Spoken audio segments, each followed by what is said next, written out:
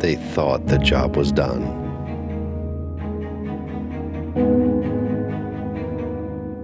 They thought it was all behind them.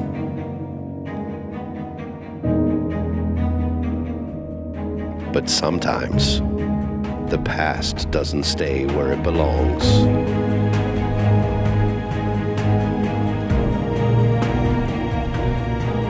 Now, Brad and Andrew must fight to protect all that they've built.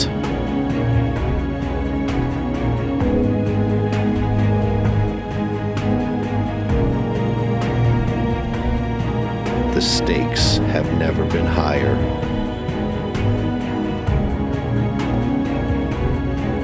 And the beer has never been colder.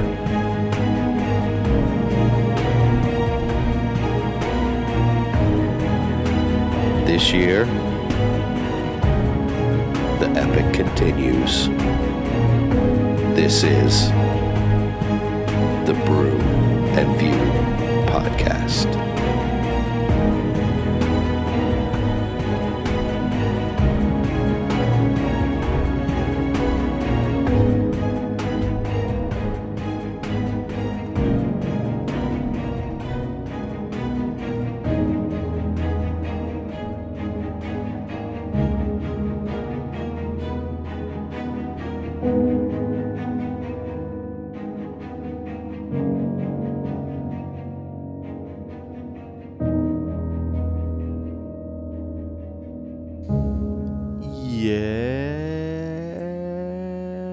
Yeah. Who is this? Hello. Is it me you're looking for? Oh, a long lost friend. We've come back together. It's like The Finally. Notebook. Yes, it is. Only better, as critics have been saying. My wife, the other night, my wife was on and off watching The Notebook while she was cooking dinner. Mm-hmm. And And you spoiler were alert, just at in the end, living room watching The Notebook? Spoiler alert, they crawl up in bed and die together. And she says to me, she goes, I really hope that's how we go out. Dead. I think we all die, Yes. to be fair.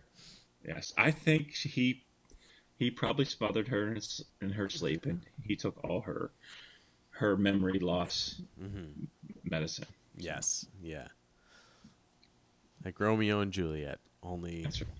different. Yes. Only way different. older and a little sadder. But anyways, well. yes. Hello, everybody. Hello, We're back hello. again. Yes, the Brew and View podcast is back in the building. Little spring break action. Yes, yeah, it's been a little bit, but we're here. We're queer. We're ready to party. That's right. Well, so this sounds like it's the Brew and View podcast, so you must be Brad. I am, and as always, you are Jim. I'm Andrew. And I'm Andrew. Sorry. Sad day. Mm-hmm. I'm no Jim, but I'm coming to terms with that. You're dealing with it. Yeah. I'm okay with it. I don't care. And we are drinking beers, talking movies. It's been a little bit. I think this is maybe the longest hiatus we've had. It's just, I don't know. Not important. We're back. So, Well, we'll talk about it. Yeah. Yes. But, yeah. We'll get into some of the whys, some of the deets. Yeah. But,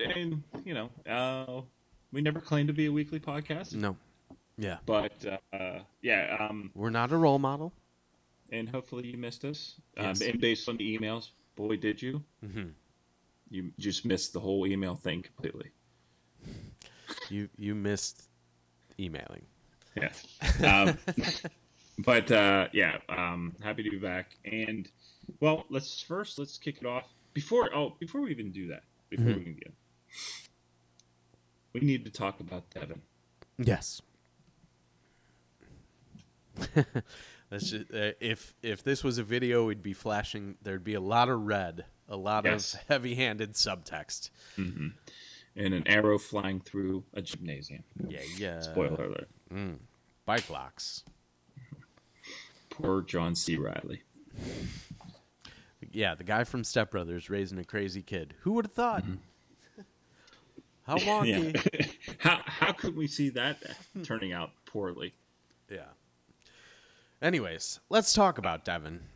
Yeah, we should. We need to talk about Devin, as you said. We need to say congratulations, buddy. Absolutely. Had his big nuptials this week, and another listener of the podcast. We had 2 nuptials with. That's right. Actually, 3 if we really want, but I don't know if they ever listen to this podcast. Bad friends. There's people get married everywhere, but one that's been on the podcast, Devin, got married this weekend. Congratulations. Hopefully all the homemade brews. I know he said specifically he had like 5 different home brews on tap for his wedding, which is cool. I saw some wedding pictures. Nice. He was bedazzled in a nice Stetson. Ooh. Nice. Yeah. I like what he's doing there. He's going with the PNW there you go. Look. And congratulations, buddy. And hopefully we're getting up to that yearly him coming back on time of the year. So maybe we can get him back on after his honeymoon and talk all about it. There you go. But, I love it. Yeah, congratulations, Master Zed, a.k.a. not Mr. Z. Yes. So super awesome. Also, friend of the Sauce Lounge, we'll say, Chlads tied the knot with the lesser Andy. Yes. And I'll be seeing her in a couple days whenever your Maddie Patty, my other half. Yes, your other half comes and visits the South Central PA. Yeah. Nice. For some shooting and some pool and some drinking. Yeah, some slaying nerds at yurds and country shit. and also to Rob. Yes, congrats to Rob and Jess. They met on the saucelounge.com's message boards, and had one of the hosts of the show marry them.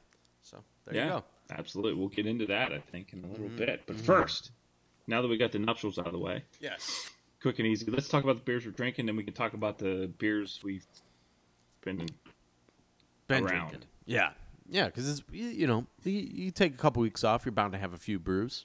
Yeah. I've had a lot. Yes. All right, what are you having tonight specifically? Brew & View specific. Yeah. Well, thank you to Ryan. He had had some stuff up in his fridge tonight because I was scrambling. Because not that I didn't know that this podcast was going on tonight. I was like, I only have the same old stuff that I always drink. But I ran up there and I knew he had some beer in there, and I knew it was what I liked. And it's called a New Belgium. It's New Belgium is the brewery, and it's called Voodoo Ranger. It's an Imperial IPA. And it's one of those, high alcohol or high ABV beers that has a. It's not like a double IPA. The Imperial tends to have more of a malty texture to it, or malty taste to it, which makes it. And actually had today before I left work, one of the siding guys was like, "Hey, I got some beer in the back of my truck. Have one." He pulled out Dogfish Head 90 Minute. Yeah, which great beer. is very close to what I'm drinking tonight. Nice. That same malt style, because the 90 Minute is, there's not a lot of hops to be had in that, like hop forward taste. Right. Yeah. It's mostly it mostly gets you in the ABV department. Yes, and but the Voodoo Ranger is a yummy little beer, and I've had some stuff from New Belgium, and I think is that the one that has the Fat Tire Yeah. IP? Yes, they have the Fat Tire. This one is 9% ABV and a 70 IBU. Um, it's I mean, in my own words, it's a rare blend of choice hops that creates this explosion of fresh cut pine and citrus flavors for a complex, rich flavor and delicious flavor. Mm. I'm just lying. That's what I'd they buy said that on for $1. Those are my own words. But I would say the hops aren't quite there as much as they say in the citrus flavor. It's more of a malt in there. But it's still really good. It's smooth. It goes down easy. It does dry your mouth out a little bit Mm-hmm. if you're familiar with that. Some of those IPAs they don't. They're a little bit more refreshing. This is more of a 2 or 3 beer, where I'd say some of the more hoppy ones can be a 3 or 4 or 5 type beer, as far as how many you can drink in a sitting. So, yeah, pretty good beer. And Nice. yes.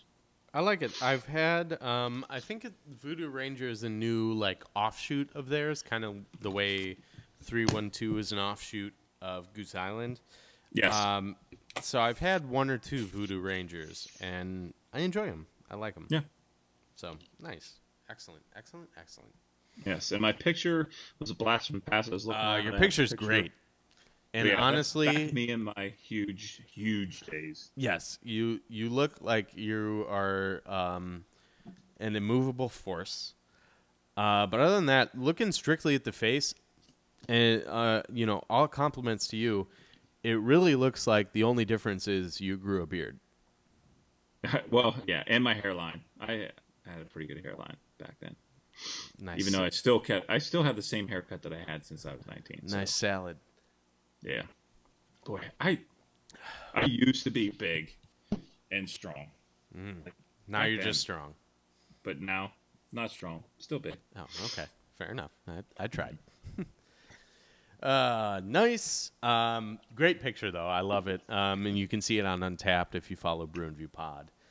And me, this week, I'm drinking a beer that I do kind of, I don't want to say I have to wax about, but I'm having a Bloom IPA from Parrish. Parrish is a Louisiana brewery. Broussard, Louisiana, to be exact. They make a good beer. But in this, still a good beer. I'm drinking Bloom. It's an IPA of the American varietal. And so as a fan of the local scene, I am a fan of Parrish. And Parrish has been this past year, while I've been here, big provider of the hazy IPAs.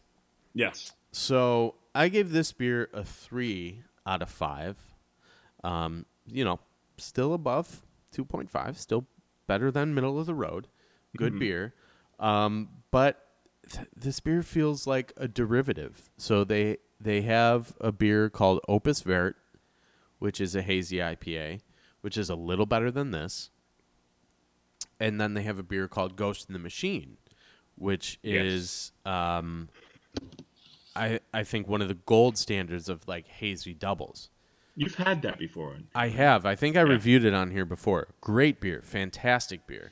And that is what is leading me to be maybe a little rough on this beer. I still think I'm being pretty, I'm still giving it a positive review, still enjoying it. But this is kind of less than some of the other stuff they've been doing in the same styles. So while I'm enjoying it, I do have to say they've offered 2 beers that have been really similar and also better. So, Yeah. I just got to call it how I see it. Call it how I taste it. So while it is a good beer, Parish themselves have made two very similar style, better beers before. So I give it a 3. Is it just because it's lacking in like flavor? Is this kind of bland? Yeah, no, it definitely it has a really clean finish to it. It doesn't have a hoppy flavor to it really at all, and as a IPA, that's one of the, defining characteristics of it. It's hazy in color. It does have a nice floral aroma to it, which is where the Bloom name comes from for sure. But so while it is good, it's just, man, it gets kind of frustrating when someone that you really, excuse me, I feel like I can rely on them to make good beers. And they're not disappointing me here, but they're just kind of doing the same thing, but less than. Instead of putting this out, just put out another batch of Ghost. I definitely get you, because I have that a lot with the Trogs Brewery. Yeah. They come out with like I reviewed it before on this podcast, like the first cut of hops, and and it doesn't have that big bold flavor of the Perpetual, or they'll come out, like different things. They do try different things, and not that they're bad. It's just it's just less than, like you said. It doesn't have the standards in which I'm accustomed to. Yeah. And maybe it's just because I have a dumb palate, because I like big bold flavors and I can't taste the refined qualities of a fresh cut hop or something like that. And that's quite possible. I'm not saying that I'm the end all be all as far as judging a beer, but I know what I like. Yes. And as a consumer, that's pretty much paramount. Yeah. So, I'll say that. Yeah. I'm being hard on them because I love them. How about that?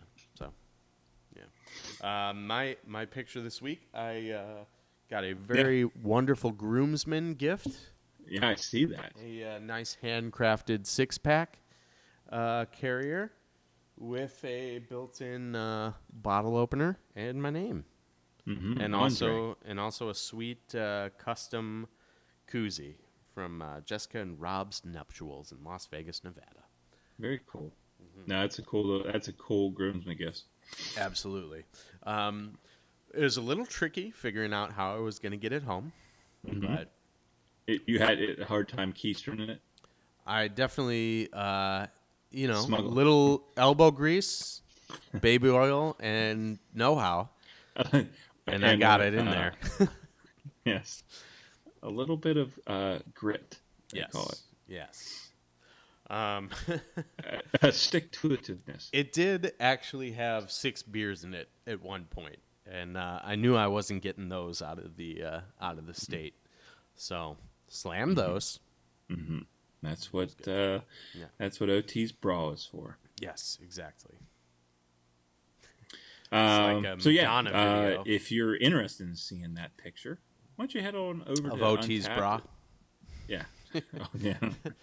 Well, that might be a different site. Teaser. Yes. Just matter. But if you'd like to see that nice little carrier, go over to Untapped and check it out on our feed. We are Brew and View Pod, and I'm sure most of you are listening or already following. But if you aren't, come on over, check us out. Never know when someone new comes on board. That's right. And I gotta be honest, my personal Untapped game is lacking.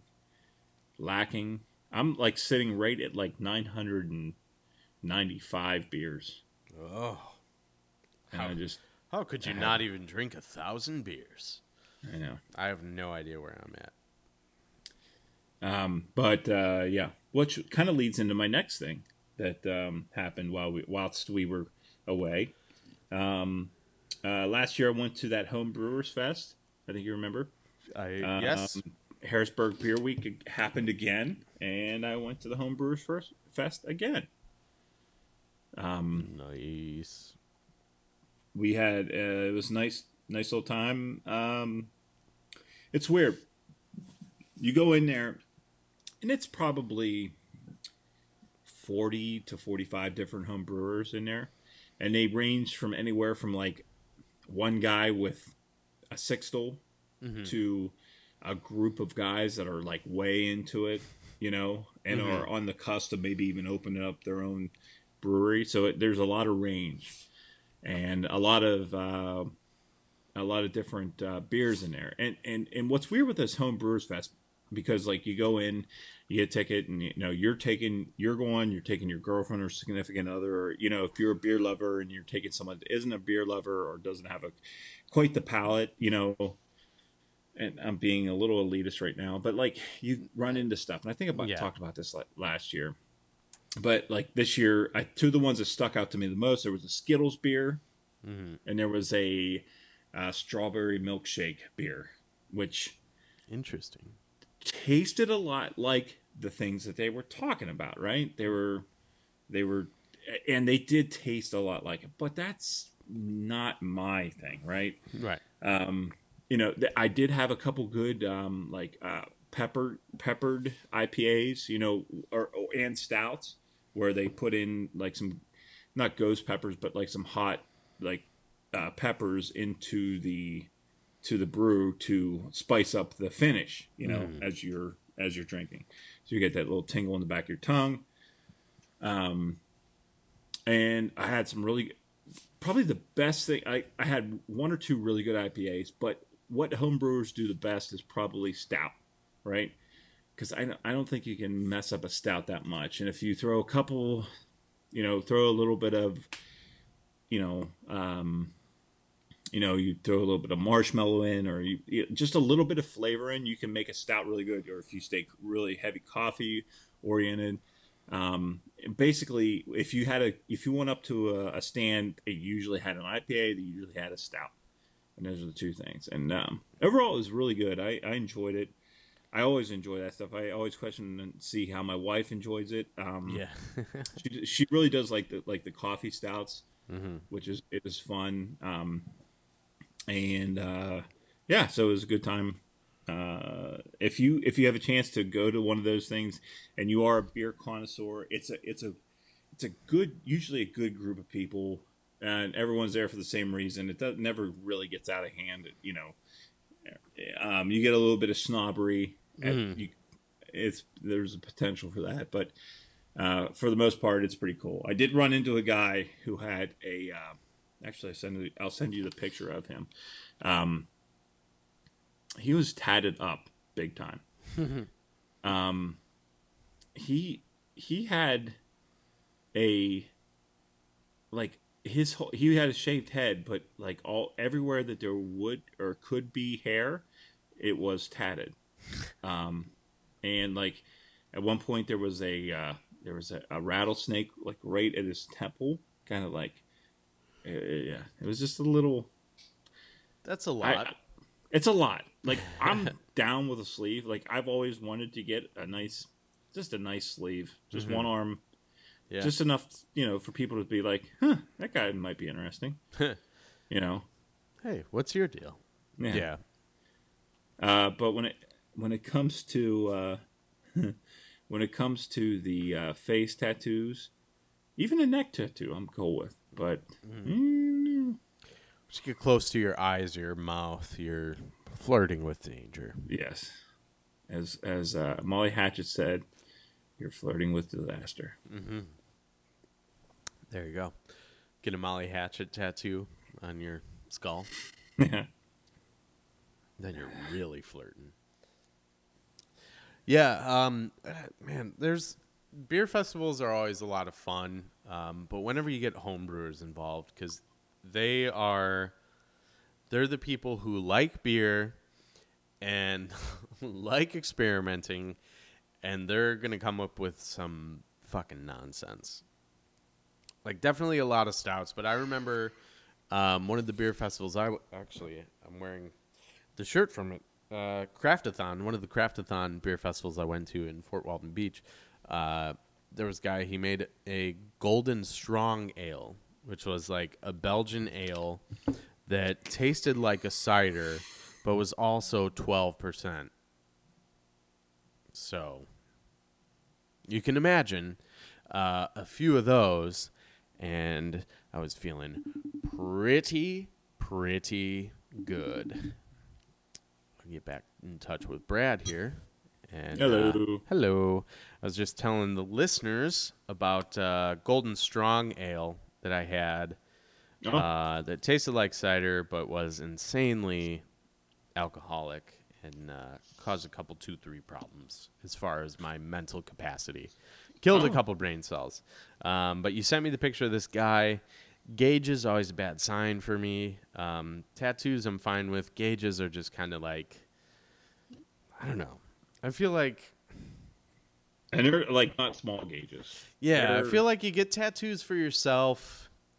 I feel like gauges are for everyone else. Yeah. I mean, I don't think there's a coin in the U.S. currency that could cover that gauge. No. But, you know. And he seemed very happy and very, he wasn't going to shiv anybody. Yes, yeah. I like that it's a live picture, and Brooke is just here like, yes, let's pretend that you're taking a picture of me. She didn't even know I was taking a picture. Oh, okay. She was actually posing. I thought she was in on it. Like, yeah. But yeah, that guy seems fine. Mm-hmm. All right. So, tell me about this. Yeah, this. Tell me what happened. So, I was in Vegas. It was crazy. It actually was not crazy at all. It was a great Vegas trip. I didn't feel like I was already dead on the flight home, which is the first time I've been to Vegas quite a bit. First time in that run that I actually didn't feel like I've made terrible life decisions. And I went down there because my friends Rob and Jess, Rob is a Las Vegas police officer, Jess a Las Vegas biology teacher, high school biology teacher. They got married. Rob has been a friend of mine since high school. Jess I've known since I was college-aged, since I didn't go to college. And I had the distinct honor of marrying them. Yeah, they just didn't get married. You? Yes. I was their officiant. I was their minister. And I had an absolute blast with it. They gave me almost no parameters. They're like, yeah, we just want it short and sweet. And official scoop, I've not told this to anyone else except for them. I was considering a Kanye West quote, and I didn't. And anyone who's been following the pop culture news cycle knows that turned out okay for me. It's fortuitous for you. Yes. And no, they asked for a short and sweet ceremony, and I think we're in and out 7 minutes. That's pretty sweet. Yeah, I was able to squeeze in they are both Mavs listeners, so I was able to squeeze in an Indeed reference. Did you say, Rob, will you take Jess as your white, black Kate Moss tonight? Yeah. Are you feeling stronger? Rob, if we play secretary, are you the boss tonight? I asked them, I was like, you guys ready to do a wedding? They're like, yeah, let's do this. I was like, all right, indeed. And I got on with the ceremony. And about 5 of us got the joke, and everyone else was like, I don't know. I don't know what everyone else thought. I should ask OT, because as a non-Mavs listener, I don't know what she thought of the Indeed reference. She listens, just not on her iPhone. Probably. You know, she listens through the wall. Yeah. She hears half of the...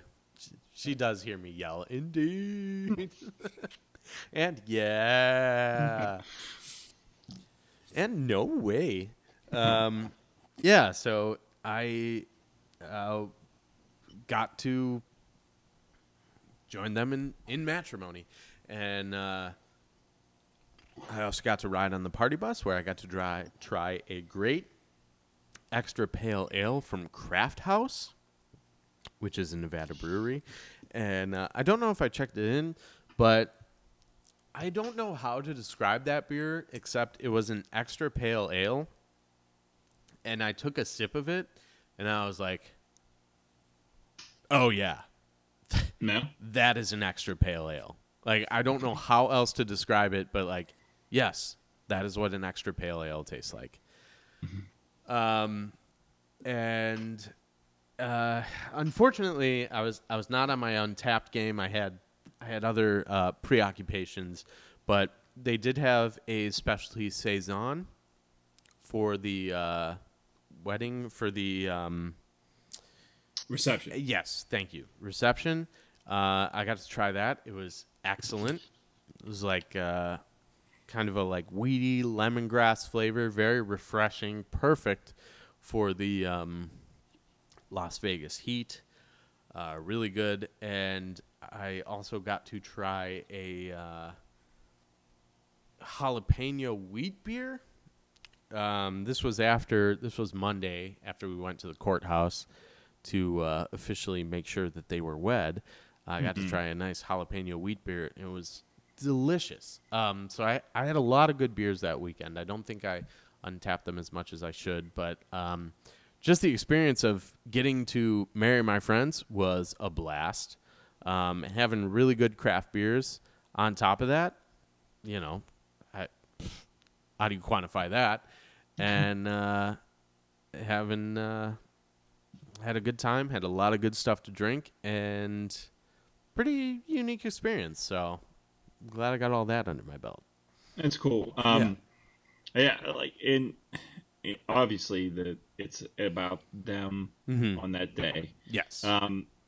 But like how when you were doing it, like how did you feel? Like was it a like kind of an experience that you're like, hey, this is something that not a lot of people get to do, or yeah, so that's more of beforehand. Like when they asked me, I was like, are you fucking kidding me? Like, you don't even have to ask me. Just tell me you're marrying us. Like, I'll do anything for you guys, of course. And like all the preparation and stuff like that, I've kind of talked about it on Mavs a little bit. Like all the preparation and stuff like that was, you know, paperwork, you know, filing to become a minister, stuff like that. Right. You know, minor inconveniences at most. Happy to do it for my friends. And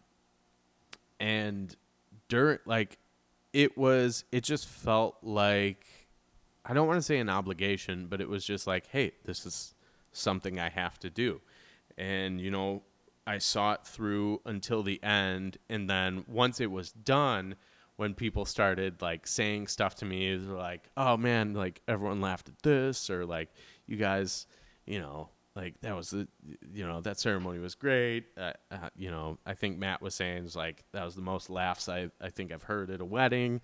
And it's like after the fact, it all kind of starts seeping in, and it's like, oh yeah, like that was cool. That was a lot of fun. That was a unique experience. And like every wedding I had been to, which is not a ton, but every wedding I had been to up to this was, you know, Catholic ceremony, priest, boring shit. I like to think I brought a little something different to the table. Boy, that's what I'm talking about. Yeah. No, it was definitely a unique experience, and it's definitely something that I was like, after the fact, I'm like, oh, this is cool that I got to do this, and like, this is awesome. It's so much fun. But everything leading up to it was just kind of like, I don't want to say like business as usual, but I think I was just kind of had the blinders on, like, I got to get A done, I got to get B done, I got to get C done. There's people depending on me. I got to make sure this is done. And then once it was over, I was like, damn, that was pretty cool. Yeah, so it is a neat thing. Yeah, and congratulations to you. Thank you. Yeah, I mean, that's a pretty good honor. I hope yes, that's what I told them. Like, I was like, you guys. They're like, thank you so much for doing this. I'm like, you guys don't understand. Like, it means the world to me that you would ask me to do this. Like, it's yeah. I'm not doing you a favor. You guys, like, it means a lot to me that you would ask me to do it. So you should have said, like, whenever they were one last thing you have to do to make everything, complete, and then you have to rate and review us on iTunes. Yeah. Everything will be fine. On Overcast. Mm-hmm. We're Overcast guys now. Well, I was at the wedding for Schlads, and I won't take up too much time, but one thing I did do, and to quote one of our favorite characters from the movies in Ex Machina, I'm gonna tear up this fucking dance floor, dude. Check it out. Nice. I've gotten to the point, there was a point in time where I wouldn't dance. Dudes don't dance. I've gotten to the point now where if you're not dancing at a wedding, what are you doing there? I wholeheartedly agree. I never went through the dudes don't dance phase. See Mavs. Did quite a fair share of partying these first 30 years of my life. Yes. I'm a dance fan. I wouldn't say I'm breaking any new ground, but I'm not. Yeah, exactly. yeah. But I'm having fun out there. Yeah, I'm in agreement. Like they're it's a celebration. So let's party hard. Like no one's gonna, unless there's a threshold. I shouldn't say no one's gonna. There's a threshold where if you go too far, people are gonna be like, that fucking guy. Remember him? Yeah. But for the most part, don't go to the ground. Yeah, don't go full retard. No. And and you could do a little bit of calling out. When everyone else is kind of like not quite ready to dance, you can go out there and cut it up. Yeah. And get people out there and get it hopping. Yes. One thing I did want to talk about, getting off the nuptials for a second, is an app that I found. I recently went on a fishing trip. And this is beer related, and one of the guys I was with gave me this app, and I just enrolled. Kind of as we were talking pre-banter, pre-show banter, I enrolled in it. It's called Tavour, Tavour, and from what I understand, it is an app that you can order very rare, very good beers from. Tavour? Yes. Okay. And basically is you put in an order for a case or whatever you want, and you can order rare and weird beers. And they have like a beer of the day. They have they'll ask you if you want like notifications and stuff when like new beers and rare beers come up, and you can put in to have them shipped to you. Okay. I like it. It's pretty cool if you're into that, and you're instead of sitting outside the brewery waiting for them to do that thing or be on that list of where you have a group of people. This is kind of doing that for you. Mm-hmm. Like right now, I'm looking at a beer that I think I'd really like. It's called Dank and Sticky.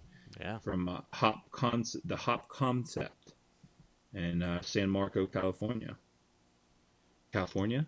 Did I say that right? Yeah, California. it's just. Go ahead. California. Yeah. Yeah. So it's. You can. I think I'm gonna try it and see how it works. I'll maybe get back to you, but just. Right before we recorded, I was like, "Oh yeah, that thing," and I looked it up, and I'm going to try to indulge in it. So, yeah, I like it. It's kind of like a crate box or something, like something. Yes, yeah, it's like one of those boxes that every single fucking podcast other than us tries to pitch you. But yeah, everyone try Tavour. Use promo code BNV. Yes, and see how that works. See how it goes for you. Yeah, that sounds really good. But I'm not a fan of those boxes. Yeah. At the risk of trending into our other podcasts. But those things is so annoying. It's like, oh, get snacks sent to your door with Snack Boner. I don't know. Chew on this, snackboner.com. Right.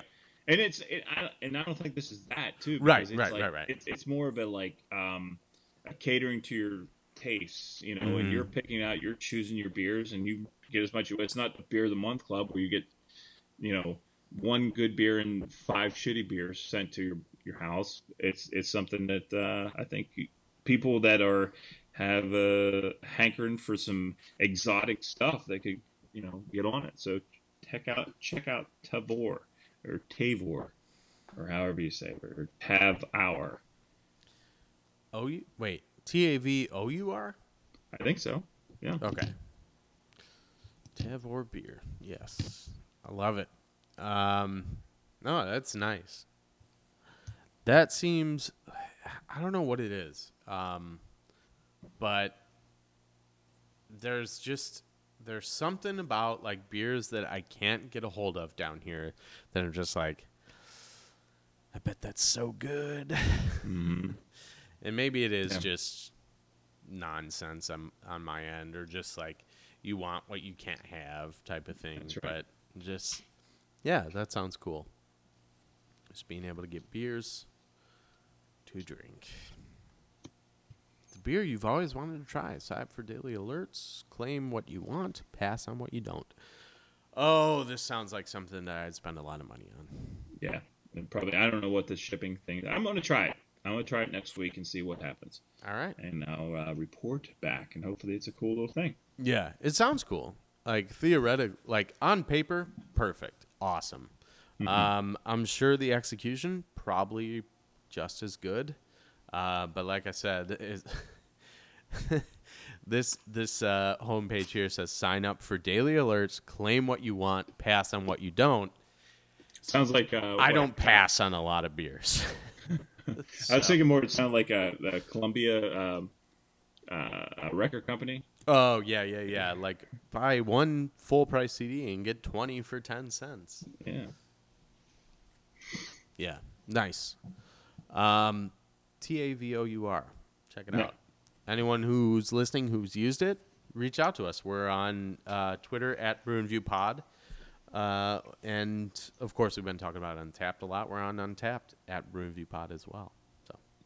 So, speaking of Twitter, yes, I saw you send out a tweet while you were playing Drunk Transylvania the other night. Oh yes. So again, at the risk of sounding like our other podcast, OT for my birthday, she bought me a like mini Super Nintendo. Mm-hmm.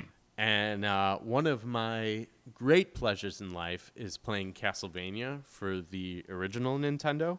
Mm-hmm. I play it way more than an adult probably should or does.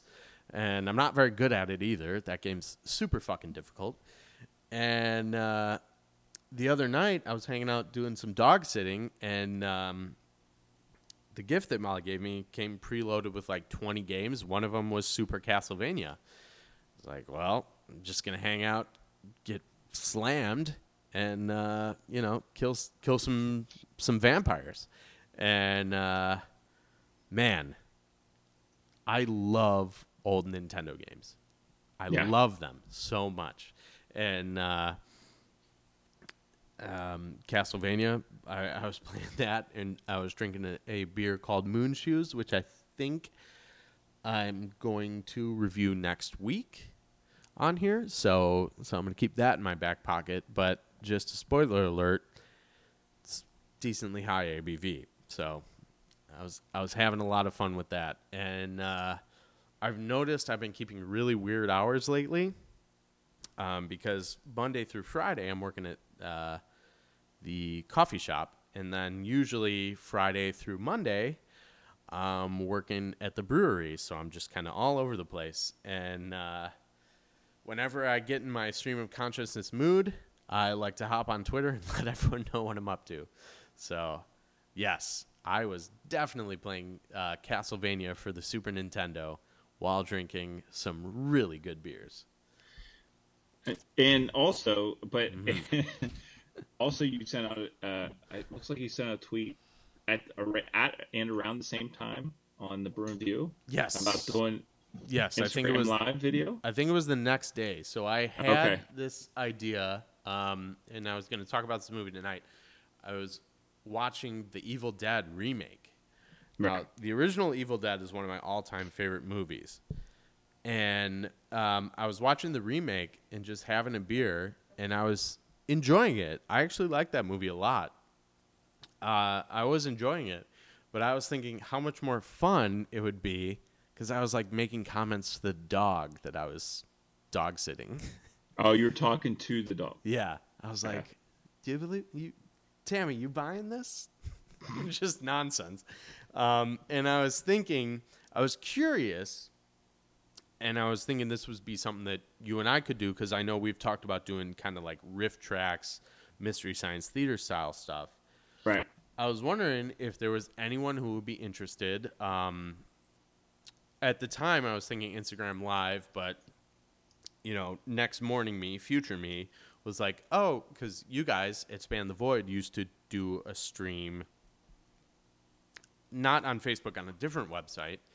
Oh, yeah. And I was thinking, like, okay, like, we talk about movies all the time. We like to drink beer, obviously. We have people who are listening to us. Is there an audience that would want to tune in on, probably not a Friday night, but, like, if we did, like, movie night on Thursday or something? Yeah. Would anyone be interested? And this is much more articulate than it was on Twitter, obviously. Maybe not obviously. But is there an audience for people? And obviously, Brad, you don't have to do this if you don't want to, but is there an audience if we got together, or myself, or you by yourself, just sat down, watched a streaming movie, had a couple beers, and just kind of commented on the whole thing? And this was partly by that, and then also somewhat influenced by your recent Span the Void episode, because you had a guy on who was really into horror movies. Mm-hmm. And I love horror movies. I love the genre, but it's so much more fun when there's people to share it with. It's just, especially the campy stuff, it's just not as fun by yourself. And, when I was tweeting it like 1 a.m, OT was really not interested in watching a movie. So, Right. I mean, I'm the same way. It's usually I'm watching a movie by myself, and it would be fun to. It would be fun to. We'd have to figure out the logistics, and probably it's an off the air thing, but it's like a good thing to talk about it. Yeah. Let us know if you're interested, because that Yeah. would be a fun thing to do. Yes, obviously, Brad, you and I would do the legwork on that as far as orchestrating it, but I'm just curious if there's an audience out there, if there's people who would want to listen and obviously watch along. Like, we'd find something that's streaming on Netflix. We wouldn't like rent a movie or watch something from our personal like DVD library or something like that, or Blu-ray. Sorry, 4K, all 4K all day. You know me. Just kidding. Never seen a movie in 4K.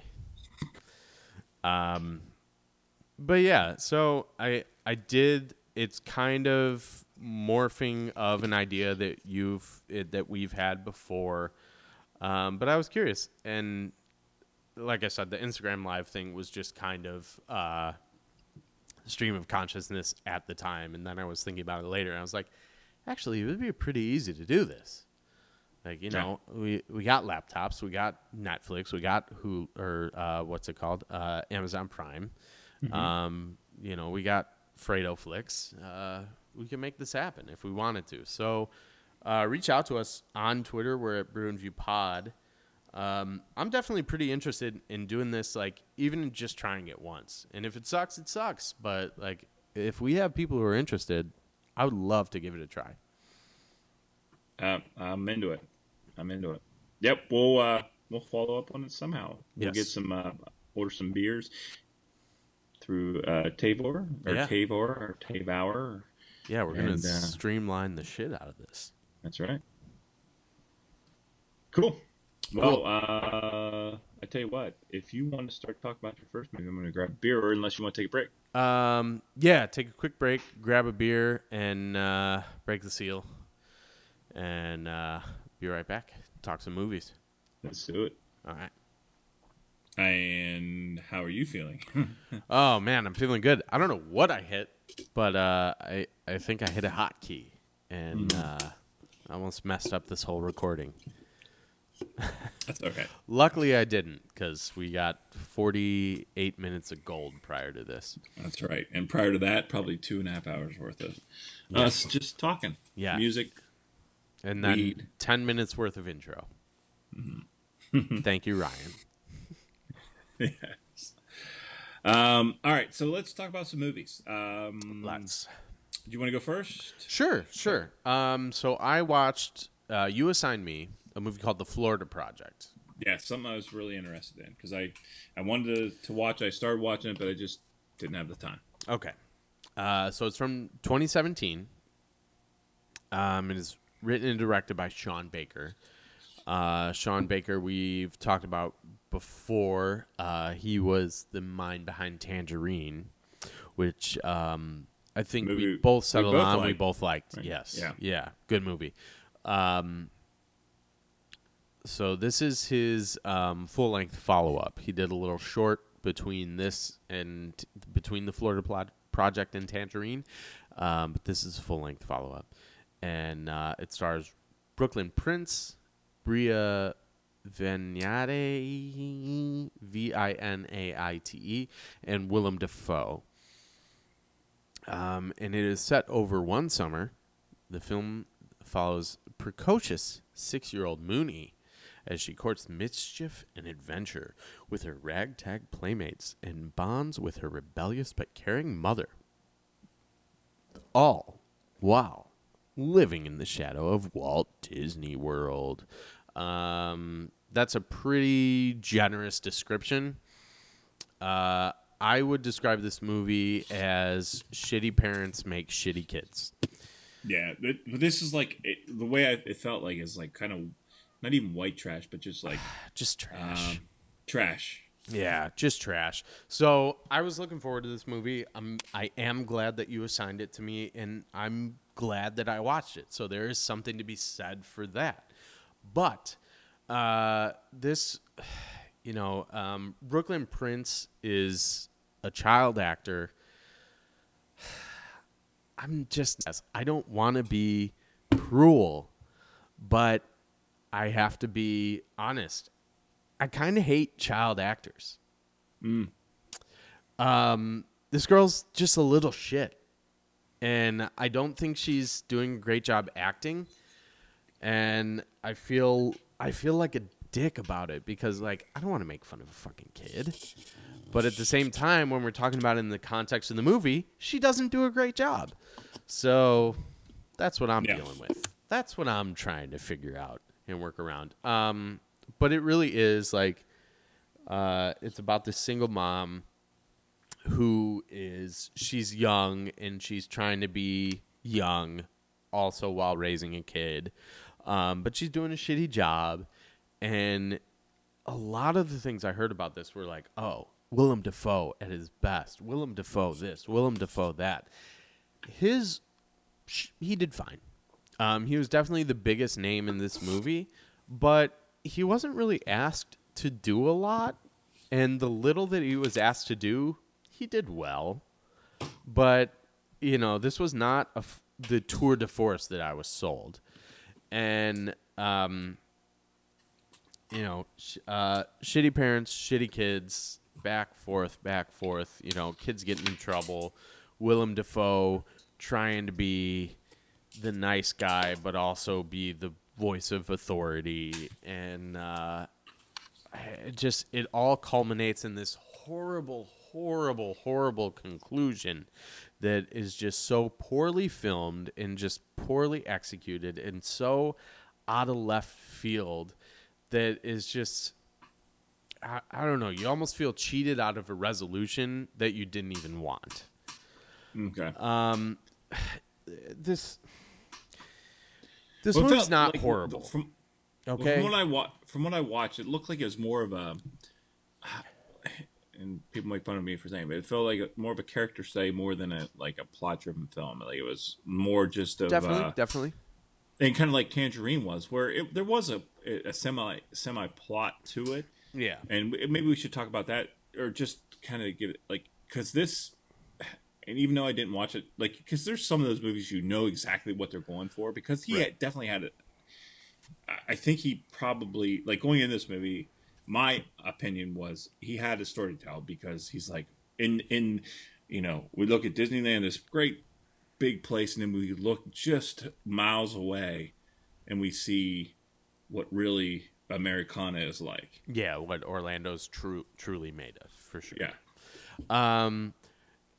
No, I actually agree with you in the sense that it's a character study, but if you don't like or care about the characters, or you flat out can't stand the characters, character study doesn't land.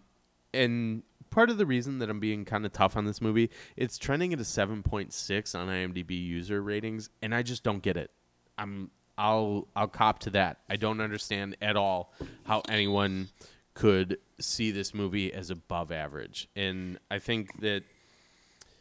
I won't speak for both of us, but I think that myself, I've pretty much established 7 is an average movie for me. This is a standard movie that I enjoyed.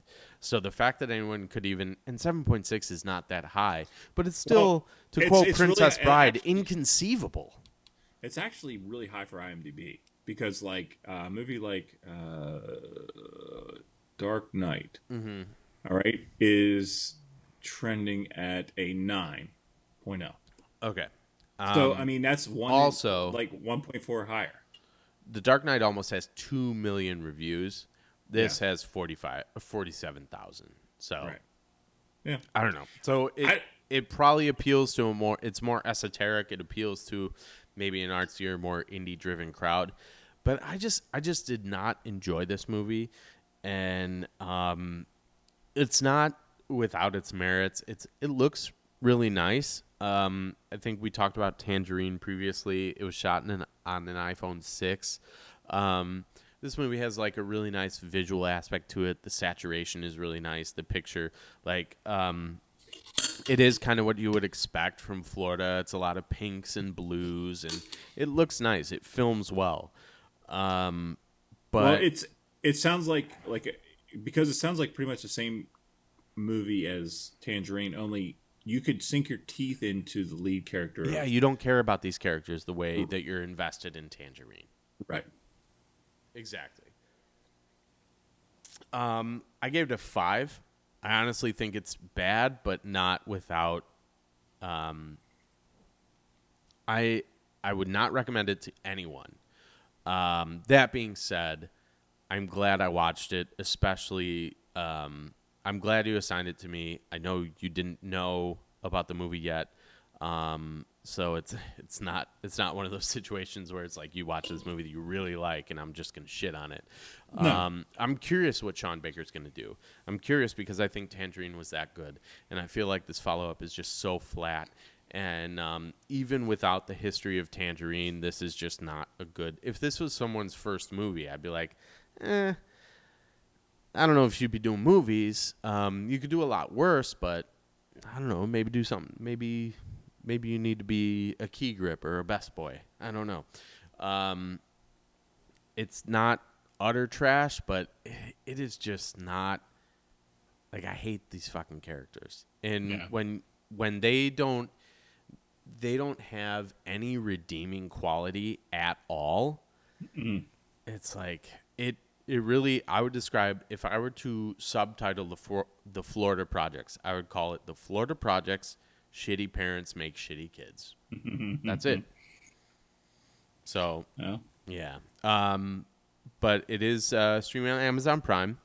And another thing, too, that maybe detracts from my viewing experience is I really heard about, like, this is a tour de force for Willem Dafoe. He didn't have anything to do. He just played the super at a... And he played normal, right? He didn't play, like, crazy, weird Not person, at all. like he normally does. No, he played just a regular blue-collar guy. Yeah. He didn't have some big cathartic moment. He didn't have some... he didn't have an arc of transformation. He had nothing. Like, it was flat. And it's just like... Are you just liking it for the sake of liking something? Are you just like, do you need to, like, are we looking for this year's like Moonlight or something where we had what is his name? Yeah, his name. Weird name. I've actually waited on him several times. Mahershala Ali. Oh, have you really? Yeah. He was filming something in New Orleans, and the first time that I served him, it was really awkward. I perceived it as really awkward. It was probably very normal for him, but he was like, "You're out of raw sugar, man," and I was like, "Okay." And then I did like a double take, and I'm like, I looked him like dead in the eye, and I'm like, "Are you? Oh, okay." And I was like, "Yeah, let me get that raw sugar." It's like one of those things where it's like, "Holy shit! Wait a minute, is this that guy?" And I'm not. I wasn't. I don't know why. I'm just not like a starstruck guy, but I did have to do a double take because I'm like, "Wait a minute, are you who I think you are?" And it was, yeah. So, and he's come in several times. He's a very nice guy. But I'm like obnoxiously, like, I'm not gonna tip the cap at you, you know. I'm obnoxiously like, I'm gonna treat you like a normal person because you're a person, and I just really like dig into that. So I was just like, hey man, what can I get you? It's just very regular. Treat him extra regular. Wow, that's crazy. But he's a nice guy. And I don't know why. I just think that, like, yeah, of course this guy, you know, he's done some really great things. But I don't want to be, like, I had a coworker who didn't know who he was. And she was like, you know, she was like scouring the internet and trying to figure out, like, who's filming something in New Orleans. I'm like, dude, he's just a person trying to get coffee. Yeah. Like, yeah, but I don't think it would be like out of the realm of things. Just like as you're finishing your transaction, just be like, yeah, you were great, Moonlight. Mm-hmm. Thank you for that. Yeah, you know, yeah, and I think that's see, I agree with you, but and on the other half of my brain is like, just want to be like, the only thing I would really want to do is be like, have a good day, Mr. Ali. Yeah. Like, oh yeah. Like, just, yeah, that would be cool too. Yeah, just like acknowledge that. But I don't know. I'm just not there's very few people. I don't think I lose my cool for any celebrity except for Jennifer Lopez. This is not that show. No, I think like Jay-Z has a house in New Orleans, and I think if he came in after he left, I wouldn't be able to contain myself. But in the moment, definitely I would have to get the passcode for the bathroom. Yeah, 444. I really think in the moment that I would just be so focused on treating him like a normal person, and I don't know what that is. I don't know. Something's. I already know something's off up here, but yeah, I don't know. Yeah, I get where you're coming from. You don't want to be that guy. I would be compelled to treat him like a normal person, and I don't know what. Yeah, I don't know. I could say 100 more times tonight. I don't know what it is, but I just.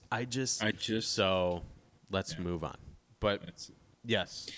Well, good news is that Tangerine is streaming on Netflix. So if you guys want to check that out, and we both highly recommend that. Strong recommend. Very innovative and kind of like guerrilla style filmmaking and and absurdist, not absurd, but like some absurd situations, but like taking the lifestyles of people who you don't know. Yeah, most likely you don't know and aren't really familiar with, and kind of giving you an inside look to that. So it's a neat little movie. So yes, you assigned me a movie that I asked you to assign me based on my ignorance of a lot of movies I haven't seen. King of Comedy streaming on Amazon right now from 1982. obviously written and directed by, or not written by, but directed by Martin Scorsese, starring Robert De Niro and Jerry Lewis, and a surprise. Had no idea. Sandra Bernhard as a really good actor in this. This is only her second credited role, and she was really good in it. So basically, this is I really didn't know what this movie was about. I had no idea. I just knew it had Robert De Niro as a stand-up, and so I did a little bit of research, and was looking at like the trivia and what happened, and like this is right in the like early 80s. So this is like huge cocaine era. Like Scorsese is like notoriously had like problems. He like to the point where his health was failing. Based on some of the drugs and stuff, and this is like right in the midst of that. And I guess this shoot was very hard on all the people involved. De Niro, being a method actor, wouldn't leave character, and Jerry Lewis is notoriously hard to work with, and like a lot of stuff going on, and like big names with Scorsese, you know, on the heels of Raging Bull, and you know, all the stuff, you know, you know, what all that, you know, just a culmination of things. And in spite of all that, it's still a pretty good movie that holds up and actually has where some older movies like I feel dated because they aren't really in touch with what's going on now. They're in and of a time. But this really, and it kind of dovetails into what you were talking about with, you know, talking with Mr. Ali, starstruck, star fucking, star idolization of. Maybe that's what it is. I'm a Nails fan. I don't want to be the subject of a song like Starfuckers Inc. Yeah, exactly. That's a great song. I love that song. Bowie. Even though he throws at the carnival he goes to, throws a ball at a plate with Billy Corgan's face on it. Still love it. Yeah, I love Billy Corgan. I do. I mean, he seems like an absolute fuck, but man, he made some great fucking music. I initially thought that. Then I've heard some interviews. He's totally down to earth. Really? Totally down to earth. Yes, very down to earth. Like he's into wrestling. He's into sports. He's just a normal dude. He just fair enough. I'll have to look into that because all I hear about is because he is such a control freak with Smashing Pumpkins that he basically imploded the band. But you know, so on and so forth. The King of Comedy. Yes. Back to that. So this kind of like goes into like the examination of, and like, I don't know if we're in that age now. I'm sure we kind of are, maybe a little bit, but it seems like kind of maybe a little bit distant of like star stalking. Mm-hmm. You know, we've heard all those things, but that seems like a kind of something of the past, but I'm sure it still goes on.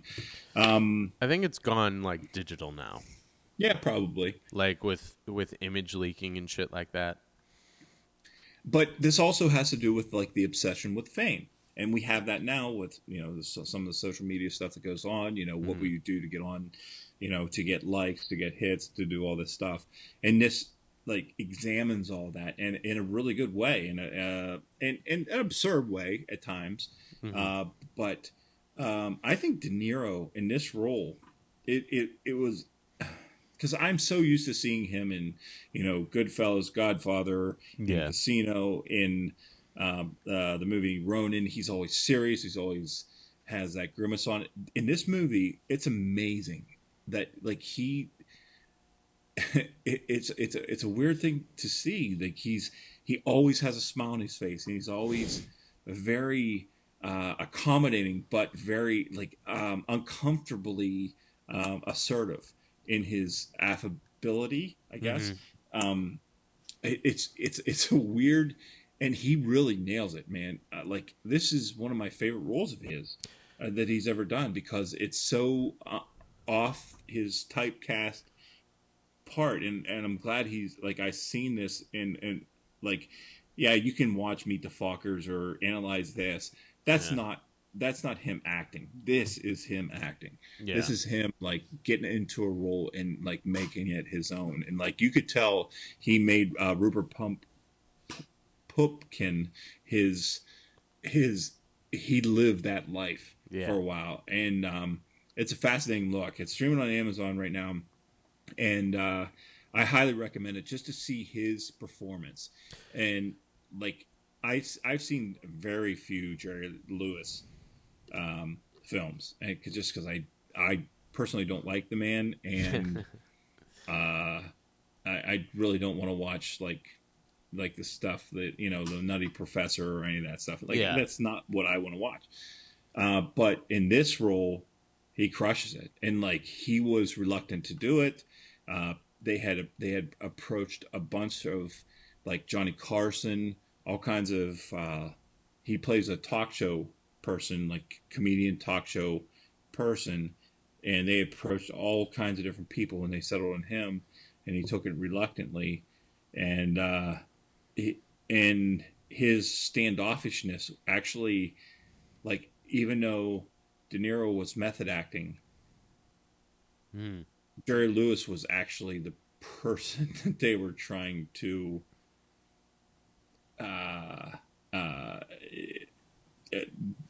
he was the person that needed to be for this character, I guess. So it's a fascinating watch. It holds up. It goes by really quick. It's 149 minutes, or an hour and 49 minutes. Sorry, 149 would be a little bit longer. It goes by like super fast, and it's an interesting. It's a weird look to look through those lenses and to see how it kind of,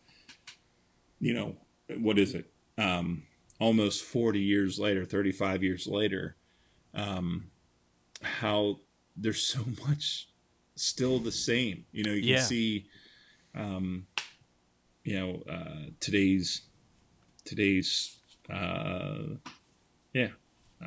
don't think I can do a whole lot more. Yeah, I know exactly what you mean. I do believe that this is Scorsese. Like he praises this as De Niro's best role in the movies that he's directed. Yes, which I think it's crazy because this guy has basically gotten all of De Niro's best roles. Yeah. So for him as a director to make that call, one, I value his opinion because I think that De Niro's never better than when he's being directed by Scorsese. But yeah, it's a hard pill to swallow as a diehard Goodfellas fan. Not really. Well, no, but no, it also is. this put a strain on their relationship for a while. They didn't want to work together for a while, based on some of the stuff that was said. Yeah, I think that was a lot of Scorsese. I mean, Goodfellas would be 8 years later. Did they work together between this and Goodfellas? I don't think so. Yeah. So, yeah, because he wasn't in The Color of Money. Yeah, that's interesting. But yeah, I know that, like you said, Scorsese was... It's just like, I guess the way it was done and the stress that was put on him, it just was a hard film, like, to make. Yeah. Which... in this day and age, it's hard to imagine that. Like, I guess the way films turn around so fast, like, it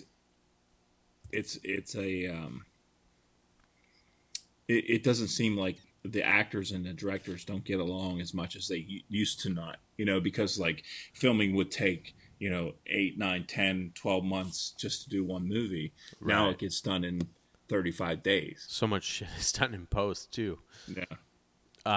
Yeah, absolutely. And then, it's a much more transparent world in a lot of ways, where if there is an issue, like you have the what is it? The Terminator Salvation set where what's his name? Christian Bale freaks out. And, like, Yeah. You like that stuff winds up on the internet, so I think everyone's just kind of playing nice and moving as quickly as they can on to the next thing. And so, yeah, I don't know. Maybe that's part of it, but it is also the shooting schedule is probably a lot more convenient and shorter.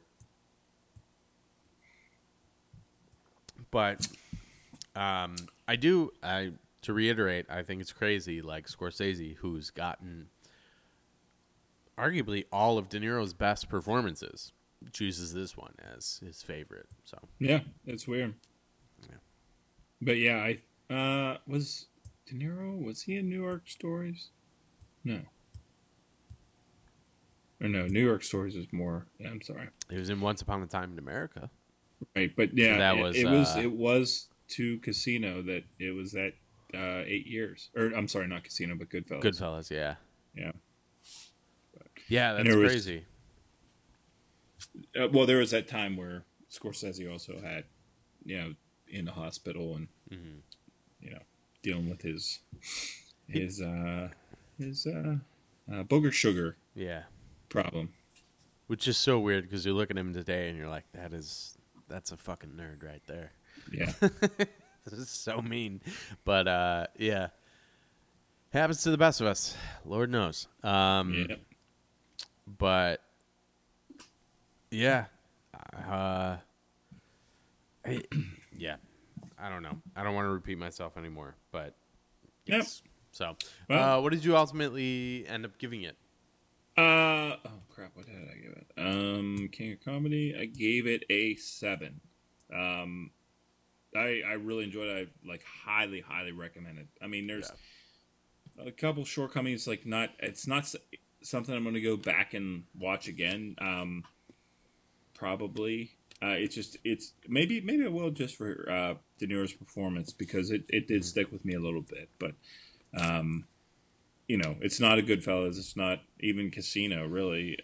Not Gangs of New York or anything. Yeah. But it's something that it can. It's definitely better than. Yeah, I mean it's a decent, good movie with a great performance. Yeah. So.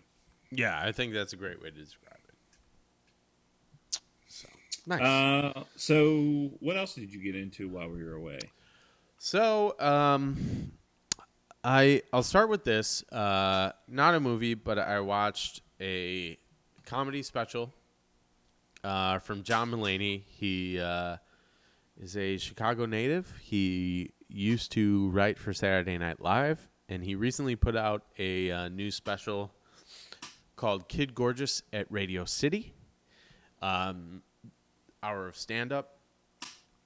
And OT can attest to this.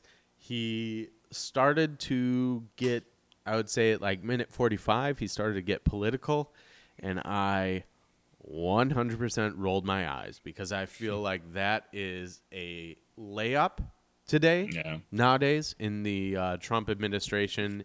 It is just, it's not comedy as much as it is lazy, but he handled it really well. He did a good job. And as Tyler would say, it's high-standing vegetables. Yes, high-standing vegetables. Great reference. And it is 100% the case there. And luckily, he handles it pretty well. He puts a unique spin on it. But I'm just a really big fan of this guy's stand-up. And he has 3 specials on Netflix right now, Kid Gorgeous being his most recent. He also has The Comeback Kid, which he filmed in Chicago. And then he has his first big special called New in Town. Like I said, his name is John Mulaney, if you are interested in stand-up comedy. But from there, I think I tweeted about this as well because I was feeling lonely this weekend, so I reached out to the internet.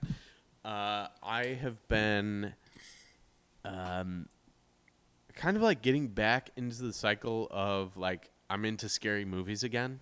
like genre movies. I think part of it, honestly, was listening to your guys' episode with the Punching Ghosts episode, I think it was called. Yes. Yep. Yes. Span the Void, Punching Ghosts.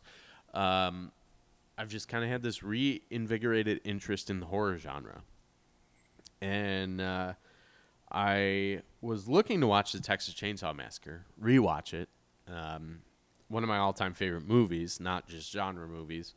And I was searching, and I think related search came up with the Evil Dead remake from 2013. Mm-hmm. And I watched that, and that was, I believe that is what prompted me to suggest the Instagram live stream. But I watched that, and I gotta say, 2013. I enjoyed that movie a lot. Right. I think that I don't know. I don't want to like negate anyone's opinion, but I also feel like people who didn't like that movie maybe didn't get it in a way. Right. Because The Evil Dead the original one is one of my all-time favorite movies. I'm really not a huge fan of 2, and I don't like Army of Darkness, so I know that I'm kind of on the opposite end of the spectrum as far as like Evil Dead fans. Like, they love 2, they love Army of Darkness, and the original one they could take or leave. But I do feel like this was really good in the vein of those 3 movies where like it went over the top, it was campy, it was tongue-in-cheek in moments. Like, there was literally a scene where the main character's hand is crushed under a Jeep, and she needs to rip it from her body. And, like, yeah, that's great, like, gross out horror. It's disgusting, but it's also pretty funny. Right. Like, if you live your life a little askewed, it's such a, like, funny piece of absurdity that I really think that people who didn't like this movie, maybe it just wasn't, I don't want to say it wasn't for them, because I feel like that's so, like, shutting down, like, it shuts down someone's opinion, like, oh, it just wasn't for you, don't speak anymore, shh. But, like, I feel like they kind of missed it a little bit. Yeah. It's like there's literally a scene where it's raining blood. Like, that's funny to me. Like, it's tongue-in-cheek, and it might also be my experience with the Evil Dead series. I'm bringing that into it. Like, someone new might be like, what the hell is this? This is ridiculous, because they have no point of reference for it. Well, so I can understand that. What's Peter Jackson's first film? Dead Alive. Dead Alive, right? That great movie, right? So, like, it seems like a horror movie, but then, I mean, maybe that's more absurdist at points. No, I actually think the Evil Dead is right on point with that, where it goes. It's not even so much over the top. It goes over the top, and then it keeps going. And that's what I liked about the Evil Dead remake is the acting was pretty ham-fisted, but when it came down to it, they did a great job, paying homage to the original with, like, chainsaws and stuff like that. And then they just did such a good job of heightening it over the top.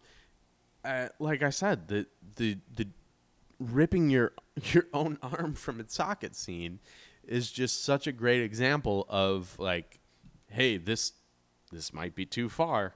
Yeah, let's just do it. Like, that's how it feels to me. And as a huge fan of the original Evil Dead, I gave this movie a 7, but, like, a high 7, like, toying with an 8. Like, I really like this movie as a remake, and this was my second time watching it, so I did have some preconceived notions going into it. So, but I really liked it. Cool. Yes. Very cool. I've got 2 more, and I don't know how many more you have, but do you want to just kind of bounce back and Yeah. forth? Yeah, we'll go back and forth. I guess I could do we'll do that. One of the things I actually got away from my movie watching and kind of dug into the land of Westworld. Ooh. Yeah, I watched the whole first season, and I am on episode 2 of the most current season, season 2. It's on HBO. If you have it, you have it. If you don't, you don't. I mean, there's not.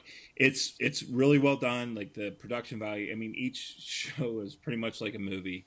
I mean, it's not quite as produced as like Game of Thrones. Like each episode of Game of Thrones is literally a movie. Oh, it's millions. Yeah, it's a huge investment. It's insane. Crazy. And I don't know how like HBO is like for a show that's okay. I mean, my opinion, it's fine. Yeah, exactly. It's fine. How are they spending this much money? And like, how are they pulling in more people? And I guess that's the whole Netflix conundrum. But as far as Westworld goes, like I'm in, like I'm invested in it. Like it is a 10-episode first season. The first 2 episodes were great. Last 2 episodes were great. The middle, it meanders around and explores all kinds of, topics and stuff, and there's an overarching theme, what is consciousness, what is human, what is all this stuff, and it sounds kind of like Ex Machina in a way, like as far as the questions they tackle for the masses, an Ex Machina for the masses, because it's like, okay, we've got this, and we're not going to just it's not going to be more of a it's not so much a cerebral, but more of a flesh and blood, or literally flesh and blood. If you had a chance to go and do your will, if you had a chance to go to a theme park like Disney World, like we've talked about, and actually, but for grown-ups, and you can fuck or kill anything you wanted to, and get away with it, would you? Yes. And that's the theme they're playing with, and they're like, okay, well, if these things that you fucked and killed had a conscience, would you still do it? And what should they do? Would they rise up? Should they rise up against you? And that's kind of the overarching theme of it. And it's a clever theme, but they play it out a little bit at some parts, but they keep it interesting. And there's a lot of boobs and balls and all kinds of good stuff. So not too shabby. Nice. Yeah. Well, I'm 10 episodes, which is probably 14 hours worth of. I was gonna say that, and you're pretty committed at this point. Yeah, pretty much. So, which is good. I've been riding my stationary bike, trying to get in shape, and that Westworld is my is where I ride through. I don't. Did you ever watch The League? I have not. Okay. There's his one of the main characters in The League. His he's married, and his rule with his wife is like, you can watch porn, but you have to exercise while you do it. So he can watch porn? Yeah, but only while he's exercising, while he's on the bike. That's very awkward. Yeah. So the just to kind of backtrack with the Evil Dead. So Fede Alvarez was the director of the Evil Dead, and he also directed a movie that you and I both liked a lot, Don't Breathe. So. Yeah. That's pretty good. Take it how you will. Yep. But yeah, Westworld is one of those that I'm going to find the time to watch it. Like, if I have to buy it on Blu-ray, so be it. Like, I'm very interested in that. I love that concept. I like a lot of the actors in it. The boobs don't interest me so much as a Mr. Skin Lifetime subscription member. I'm not worried about it. Yeah. No, it's definitely a show that I'm very interested in. So, yeah. Cool. I'm glad you've been enjoying it. Yeah, it could, and they have some big time actors in it, which is nice. I do have trouble. So I know that you never, unfortunately, your It's Always Sunny watching was cut short. Mm-hmm. But Jimmy Simpson, one of the actors in there. Oh yeah. He plays such an incredible bit role in It's Always Sunny that it's honestly hard to see him as anything else. So, Gotcha. yeah, there's that. So, like I said, I've been jonesing for some horror movies. Yeah. I watched a movie on Netflix called The Void from 2016. And it's written and directed by Jeremy Gillespie and Steven Kostanski, who are known for The Void. They were so I think this is their first time doing like some directing, but they've worked in the film like industry. They were in the art department for Total Recall, Pacific Rim. So visually they can nail the style pretty well. So The Void is about a hospital that's understaffed, and so there's been some like strange violent occurrences around town, and people are hunkering down at the hospital as these hooded figures. They're in like all white from head to toe, and then they have this like black triangle over their like eye face area.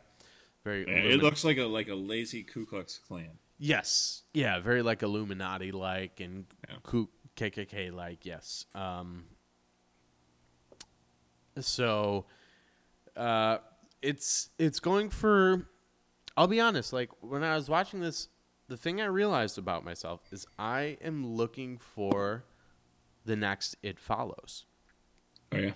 I'm just looking for something that's going to nail that kind of 80s aesthetic, has that music down, has that feel down, which people have gotten very good at, and this movie is good at. But the thing that sets It Follows apart from other 80s love letters is I think It Follows is a really good movie. Mm-hmm. The Void is really okay. So, streaming on Netflix, not a huge recommendation. If you've exhausted all your other options, this is not a bad choice, but I rated it a 6. 20,000 people collectively rated it a 5.8. So I'm kind of on par with the people there, and not a lot of people are seeing it. So not a bad movie, not great. But like I said, I've kind of been falling into that. Like, in all honesty, what it is, I come home from the bar at night, buzzed, and I'm like, you know what I'm in the mood for? And it honestly is. Like, every time I come home, I'm like, I really want to watch Texas Chainsaw Massacre. I love that movie so much. And and OT's like, okay. She's like, that movie scares the shit out of me because only a crazy person would enjoy that. Mm-hmm. Yeah, exactly. So I end up watching these other kind of like off-brand or off-the-wall horror movies, just kind of hoping to dream. And this is not bad, but not going to get my recommendation. Okay. Yeah. All But right. it is streaming on Netflix. If you've run out of other options, not a bad choice. I tell you, I know you're going to go see the newest Avengers here shortly. Yes, that is my plan. But if you get a chance, and I'm not saying It Follows, I'm not saying that, but it is. I liked it as much as I liked Get Out, and I know Get Out is not It Follows because it's more social commentary. Well, and It Follows had more of an auteur feel to it. Yeah, definitely. With they spent a lot more time with the sound, but A Quiet Place is definitely worth a watch in the theater. Yes, I still really want to see that one. I'm glad that you put your stamp on it because that's pretty high on my list. I was trying to think of movies because I was having this discussion with OT because we both have the day off tomorrow and or today when this airs. Right. And I was like, I really want to go to the movies, but I just can't. Like, there's so much stuff I want to see right now, and Right. those two are at the top of my list. Avengers, obviously, I'm pretty scared of spoilers because I listen to a lot of movie podcasts and stuff like that. So I'm like, I'm just gonna go see Avengers. So Yeah. As far as like A Quiet Place, when you're talking about sound, it's a huge part of it, and like the soundtrack for It Follows is a big part of it, but the lack of sound in A Quiet Place is so. I've heard that. Yeah, it's That's awesome. That's cool. Like that's it's cool to see like something experimental pay off, because like when do we as like moviegoers talk about the absence of sound? Not very often. So it's cool. It's that negative space when they talk about art and stuff. It's playing with the things that haven't been played with. It's that. When you're listening to a podcast or you listen to a movie or a radio show, and there's a second or 2 seconds of sound or 2 seconds of silence, you think something's wrong, right? It's like like automatic. You're like, am I getting a call? Did everything shut down? Is my battery dead? But no, they're playing with that feeling. So it's cool. Nice. I watched a movie on FredoFlix, and it's out right now on Blu-ray and all that stuff. It's not streaming anywhere else. Yes. I do. But if you, I need to hit pause on this real quick. Yeah, sorry. Go do it. And it was a movie that I didn't expect to like. I watched it just because my son wanted to watch a movie, and we had a chance to watch a movie together, and I was like, hey, let's do it. But Jumanji, Welcome to the Jungle. Oh, nice. 2017. This movie was way better than what it should have been. Like, they had no reason to be this good. Mm-hmm. And I enjoyed it thoroughly. I like The Rock. Mm-hmm. I don't like all his movies. We all do. But I like him a lot. I love Jack Black. We all do. We all should. Kevin Hart can come or go, but like usually there's nothing offensive about him, right? Mm-hmm. I like Kevin Hart a lot as well. Like you're talking about people who are like just unoffensive. The Rock is on another level. Is like right. he's America's sweetheart.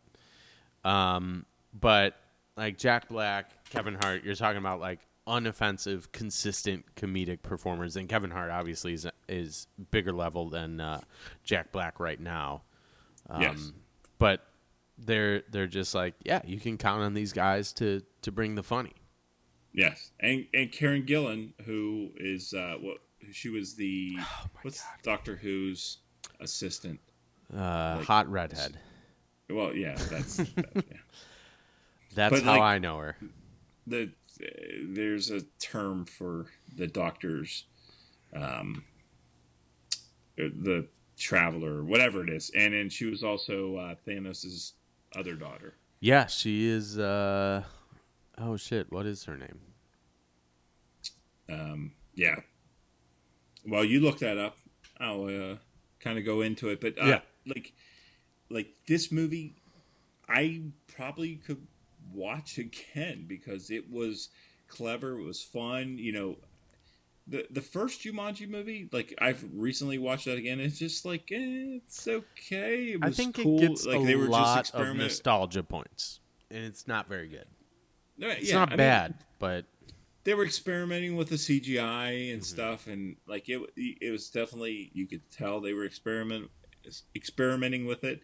Of course, Robin Williams is great, but this, I mean, it blew me away. It was like great. It felt like it was fun to watch. It was, I don't know if it's going to hold up in 20 years, but like for now, right now, like you could do a lot worse for a kid friendly movie. Like if you got kids, you want to watch it, or even if you're looking for something kind of lighthearted, like watch this.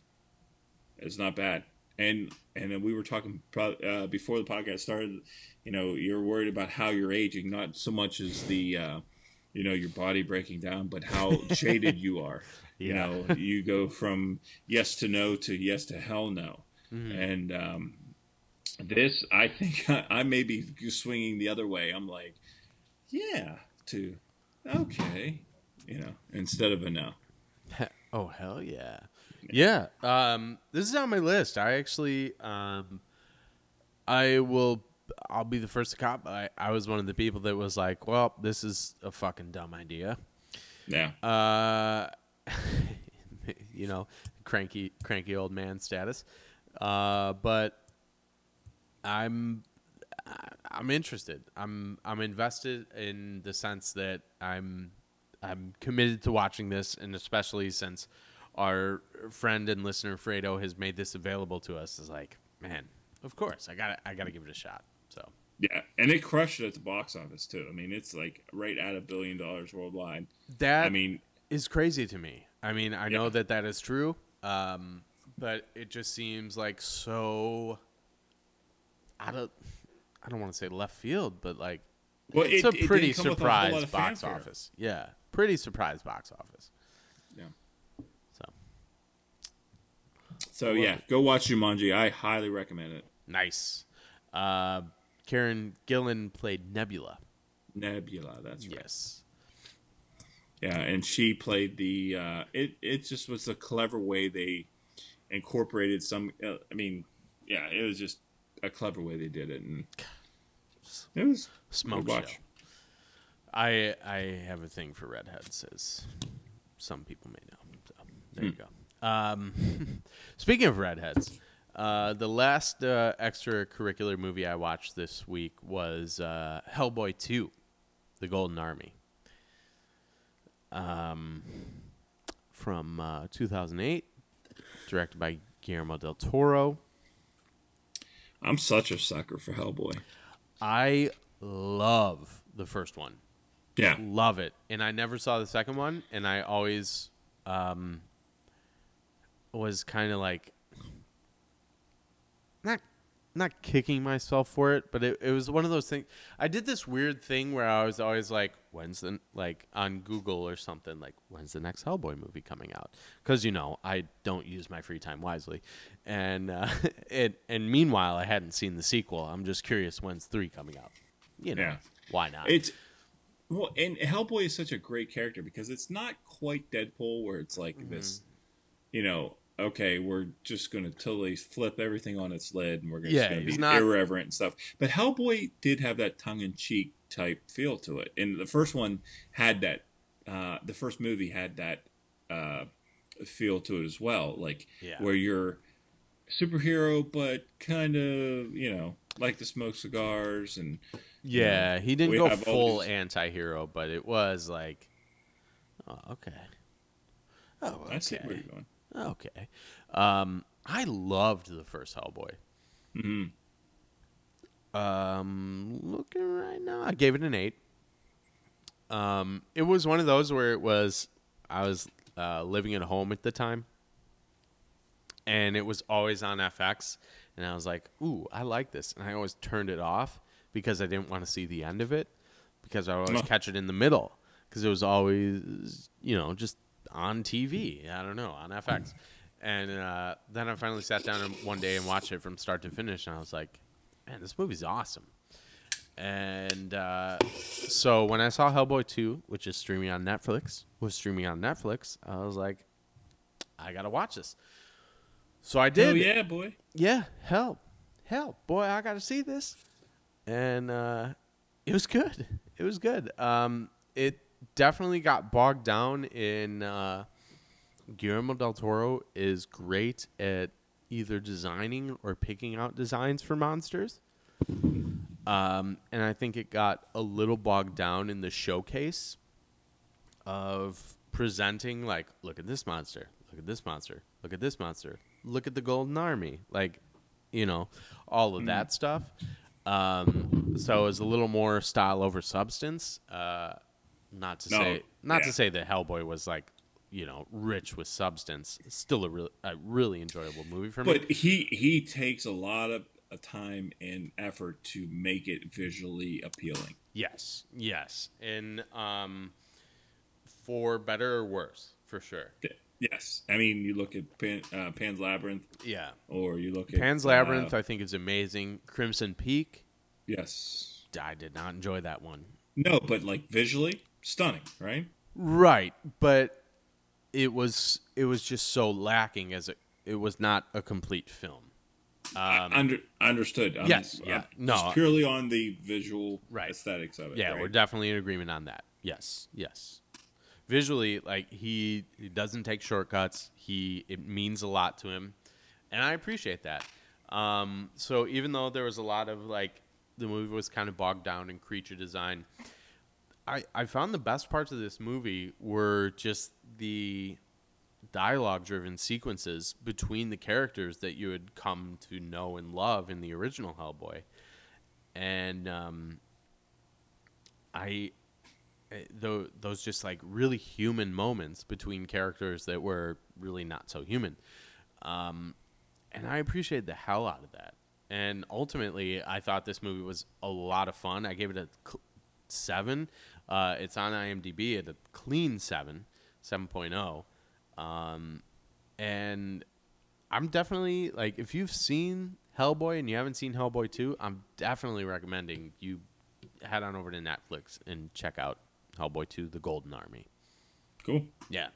Yeah, I liked it. I liked them both. I mean, the second one was a little bit lacking, like with the first, because the first one you're like all origin setup, all that stuff. Yes, and that is always more entertaining for some reason for me. And then, but the second one was good. I mean, and Selma Blair, she's always great. She is. Yeah, and it's just she's fun, big dumb fun. She is so perfect in that role.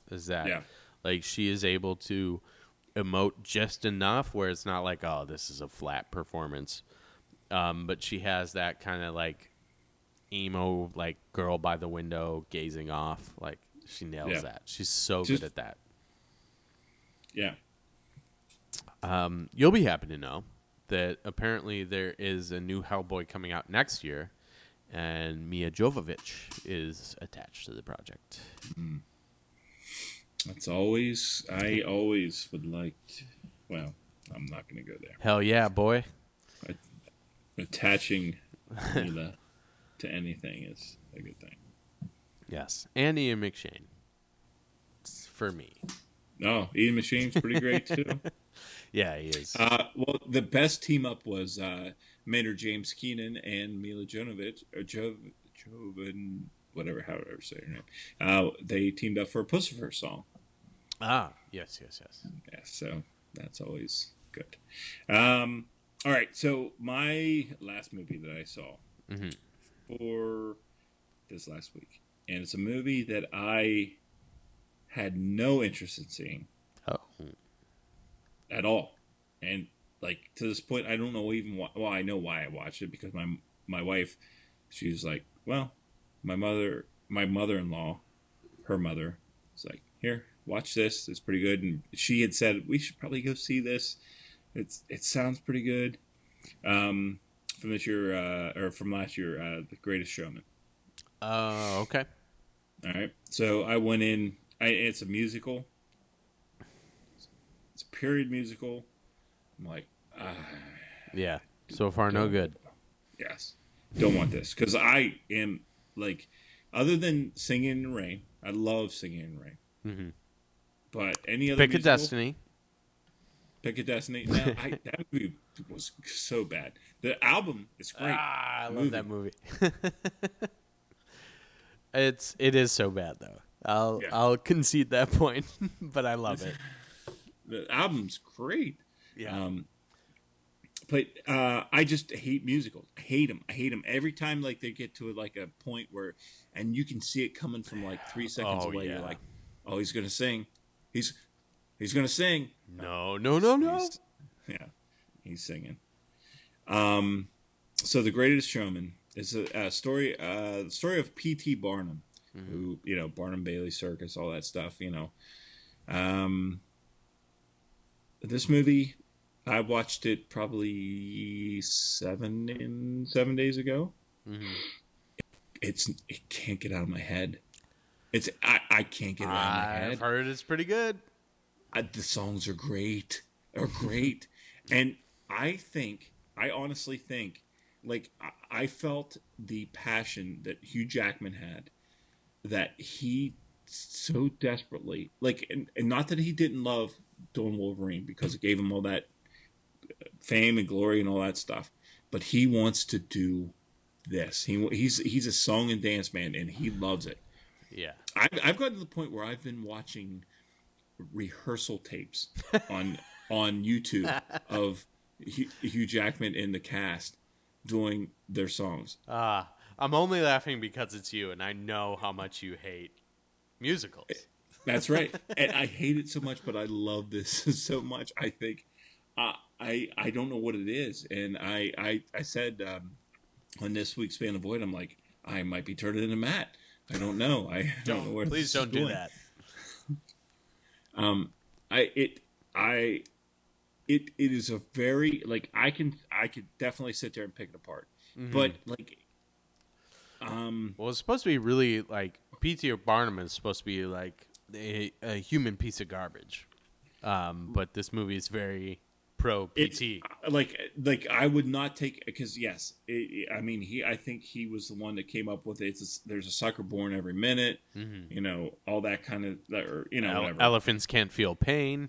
Yes, like all the stuff. All the hurt and pain that's come to circus animals and circus freaks is based on this guy. But hey, look, if they didn't want it, they wouldn't dress that way. That's right. Yeah, elephants, stay in Africa if you don't want to get hurt. Go back to Africa, elephant. Yeah, perfect. How American. But the production value of there was a lot of care taken into this movie. There was a lot of love, and you can see it come through, and you could tell Hugh Jackman, like, when a character or an actor is invested in the role, like, when it is, like, you can tell, like, when someone's putting in a performance. I'm trying to think of something. Analyze this, like, as a movie where De Niro's like, we'll just do this and whatever. This should be fine. I know Hugh Jackman wanted this. Right? It comes through, and he's not a great singer, but, like, I have no idea why I love this so much. But I find myself at work playing these songs over and over again. And like I said, Michelle Williams in it. She's always great. And there's those points in the movie where your skin's gonna crawl, because as soon as, like, the light hits a certain way and they give each other a certain look, they're gonna go up an octave and start to sing. And, like, ugh. But despite that, I still like this. And then, like, and Brooke and I have been singing it back and forth to each other all week long. So if you can, and check out The Greatest Showman, because so far it's the best movie I've seen in quite a while. Like, I love A Quiet Place. I really do. And I really liked Ready Player One and some of the movies I've seen recently. Fuck, that's the other one I really want to see. Yeah. Anyways. But yeah, it's not streaming. You have to buy it on. We bought it on Blu-ray, so yeah, it's a guilty pleasure, I guess. It's one of those things that I shouldn't like, and despite myself, I still like it. There you go. Nice. All right. So we got through all our recent reviews. Obviously, we've taken some time off, so we had some stuff to talk about, some stuff to work through. But we'll be back next week, so I think it's maybe time to dole out some assignments. Yes. All right. So. Yeah. Well, I'm going to give out an assignment from streaming on Amazon right now. one of Christopher Nolan's earlier films, Insomnia. Yes. From 2002. It's starring Robin Williams and I was going to say Joe Pesci, but it's not. It's Al Pacino. That'd be amazing. And a weird little movie. It's fascinating. Yes. It's one of those movies. It makes the audience uncomfortable. Mm-hmm. And if you haven't seen it, it's worth a watch for me. I really like this movie. I agree. It's a good one. And that's going to be a user recommendation for this week? Oh, damn it. I was supposed to assign you a movie. That's okay. That is okay. So, excellent user recommendation, and that is streaming on Amazon Prime, right? Yes. Perfect. Okay. And I know myself, I have one called Cube from 1997, which falls right into all I've been talking about this evening. And that is streaming on Netflix. If you're in the mood for some horror movie action, that is the one to go. But I've got one for you for next week. Yeah. A movie called Anon. It's a Netflix original. It's starring Clive Owen and Amanda Seyfried. And I did not know it existed until this afternoon. I watched the trailer, and I was like, this sounds interesting. This after Anon. But this after Anon. Yeah. And and yes. So I was like, if only there was a way I could find out from a source. I have a pretty good gauge on what they like. If I could find out if this movie was worth watching or not. And luckily we're recording tonight. So here we go. Anon is from this year and is streaming on Netflix. Sweet. What you got for me? I got streaming on Bradflix. Or if you want to buy it, Thor Ragnarok, one of my favorite movies last year. It's really fun, and I know you're not a big Thor fan, and they realized that there wasn't a whole lot of Thor fans out there, and they're like, okay, let's do something.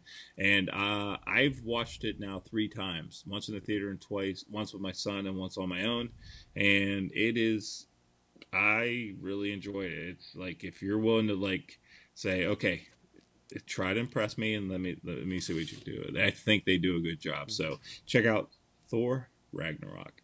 All right. I am going to do that.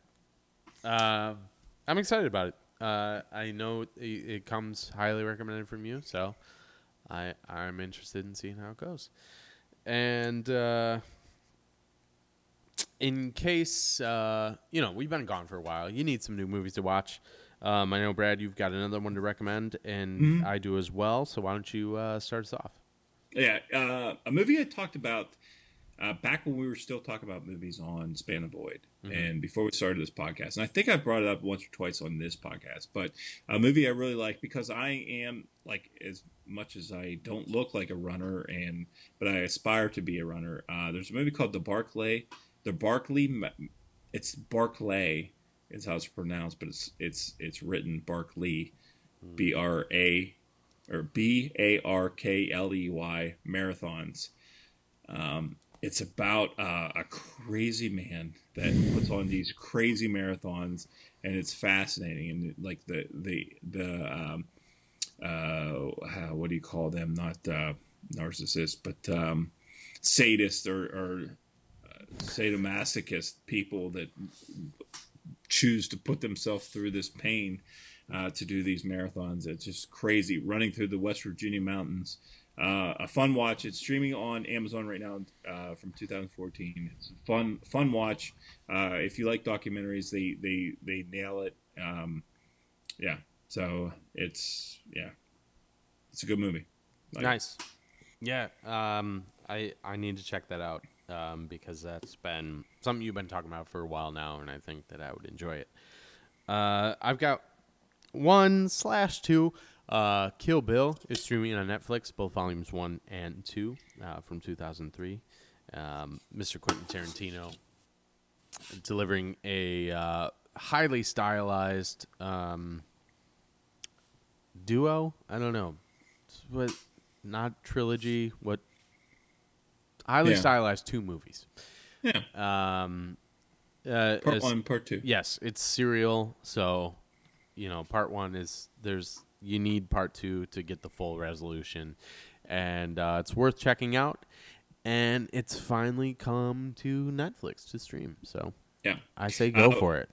I was one of my greatest feats was to get my wife, first of all, to go and watch the first Kill Bill. Mm-hmm. And then have her to be like, I can't wait to see the second one. That is awesome. Yeah. And like, she is not into that so much, but like, he's such a good filmmaker. And this is such I feel it's accessible, this franchise, at least. Much more, definitely, I would say, than his other stuff, for sure. Yeah. For sure. Because very strong, leading lady.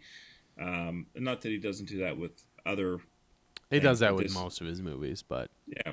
But this is like the lead actress, and like, Uma Thurman, big name. Mm-hmm. And just a fascinating look into a demented mind. Like, how did he decide? Why did he decide to do this? And why did he all of a sudden go to anime in the middle of a movie? Yeah, I really hated that the first time I saw it.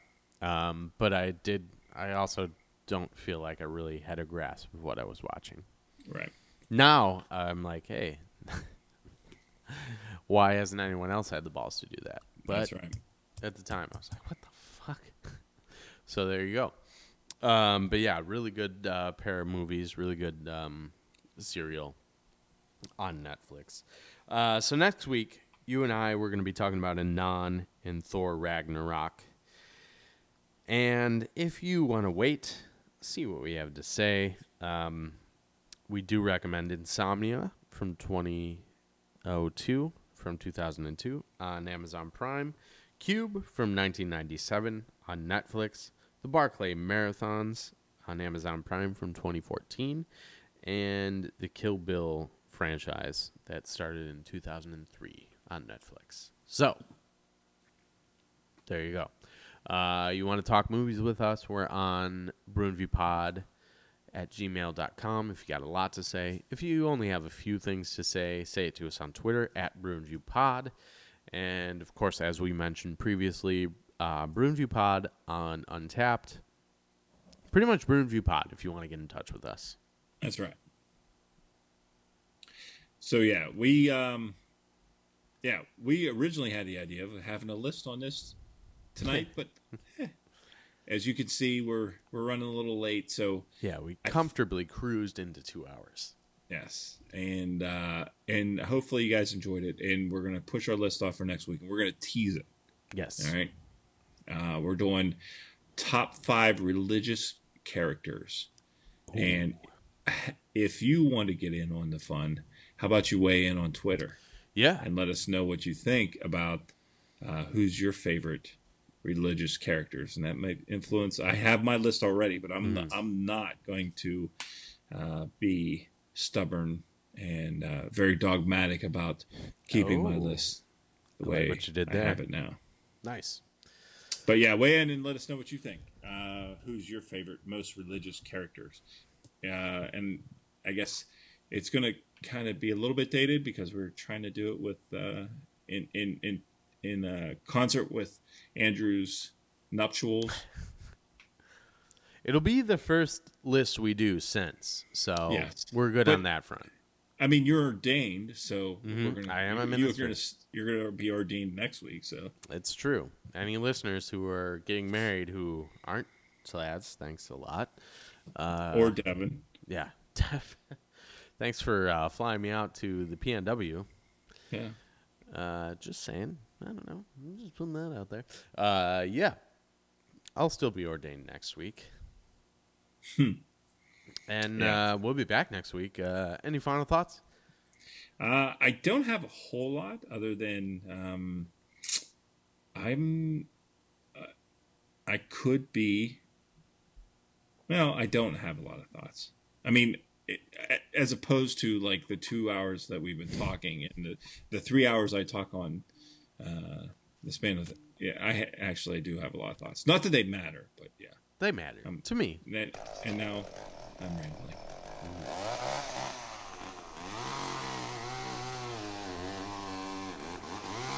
I hear a whirring sound, blood flying all around.